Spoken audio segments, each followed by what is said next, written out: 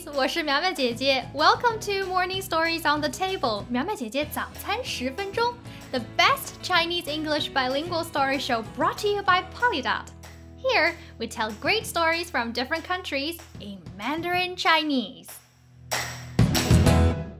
Today's story is an Aesop's fable, 伊索寓言。Did you know what a fable is and who Aesop is?Fable 寓言 is a literary genre that typically features animals as main characters. What makes fable unique is that every fable teaches a moral lesson which provokes deeper thinking and self-reflection. Aesop, a storyteller who lived in Greece thousands of years ago, was allegedly the author of the one that I'm about to tell you and many other great ones. Aesop's fable伊索寓言 is the collection of his great work. Before we get started, if you worry about not being able to fully understand the story in Mandarin, we have the English version provided for you. Click the link below in the description box. Now listen up, everyone. Let the story begin.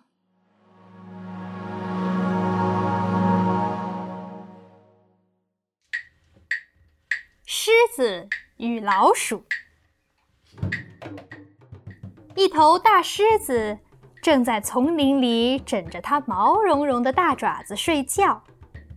突然，一只小老鼠朝着大狮子睡觉的方向跑了过来，慌乱中碰到了大狮子的鼻子，把它吵醒了。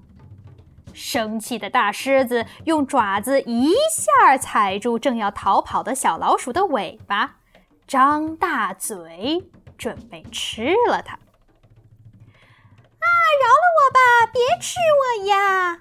可怜的小老鼠乞求道：“你行行好，就放我走吧，我保证我有一天会报答你的。”哼，我需要你的报答。除了能填饱我的肚子，你能报答我什么呀？狮子一边想，一边在心里冷笑。但它是一只好心肠的狮子，想了想，最后还是把老鼠放走了。不久以后，在丛林追捕猎物的大狮子一不小心落入了猎人的陷阱里，被一张网网住了。他使出全身力气，使劲儿挣扎，也没有办法让自己脱身。又气又恼的大狮子只能在丛林里大声吼叫。而就在这时，小老鼠听到了大狮子的吼声，就跑了过去。啊，是你呀！快来帮帮我，帮我从这该死的网里面逃出来。大狮子说：“别动，我来帮你，我会把绳子咬断的。”小老鼠用它尖锐的小牙齿咬断了网住狮子的绳子，大狮子终于顺利从网里挣脱了出来。它感激地对小老鼠说：“哎，谢谢，多亏了你，我得救了。你看，我说有一天我会报答你的吧？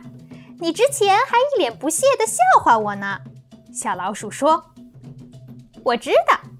你觉得我这么小，不可能为你做什么事儿。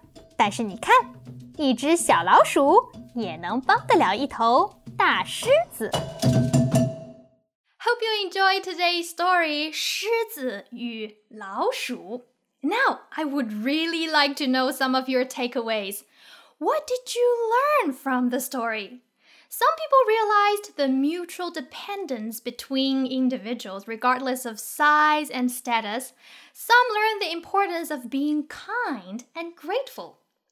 Everyone has their own understanding in terms of the story, and I would love to hear about yours. This fable does encourage critical thinking. But did you know?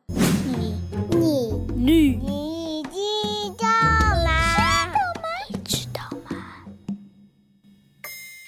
The story story 狮子与老鼠 has been a favorite of artists and sculptors throughout history. Oh yeah, many wonderful works were inspired by the story. Let's take a look at some of the sculptures. They all told the same story, but each focused on different moments in the story and interpreted them totally differently. Feel free to discuss what you feel with your parents. This bronze sculpture was created by American sculptor Tom Otterness in 2004. It's installed on the terrace of Museum Bilden on See with dozens of others under the theme Fairy Tale Sculptures by the Sea. This small model sculpture was created by French artist Isidore Jourdbonheur, who lived in the late 19th century. It was sold for more than $2,000 at an auction in Boston. The bronze sculpture of the Lion and the Mouse was made by American artist Marcia Billig. It's installed at the entrance of the Silver Spring Library in the state of Maryland in the U.S. According to website silverspringdowntown.com, quote, Billig also has created pieces for a number of local elementary schools. Her charming and friendly work makes art accessible to both young children and adults, unquote. The last sculpture is installed in the sculpture garden outside the building of Marshall M. Fredericks Sculpture Museum. It was made by Marshall Fredericks in 1988. There is another one made of plaster installed in the main exhibit gallery. Don't stop. Don't.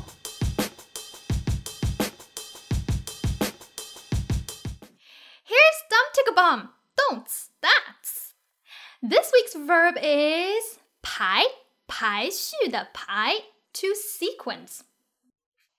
Can you sequence the story? Can you tell what happened in the beginning, in the middle, and at the end of the story? Well, say yes is not enough. You need to prove it. That's why I prepared an activity for you. There are 5 drawings depicting 5 events that happened in the story. The caption in Chinese below each drawing describes its corresponding event. However, you must have noticed something. These 5 drawings are not in the correct order, and this is what you need to do. Reorganize the drawings and events correctly.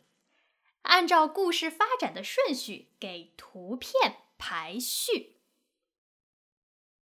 To get the link of the worksheet, you can either scan the QR code here or send us private messages via Facebook Messenger or Instagram message.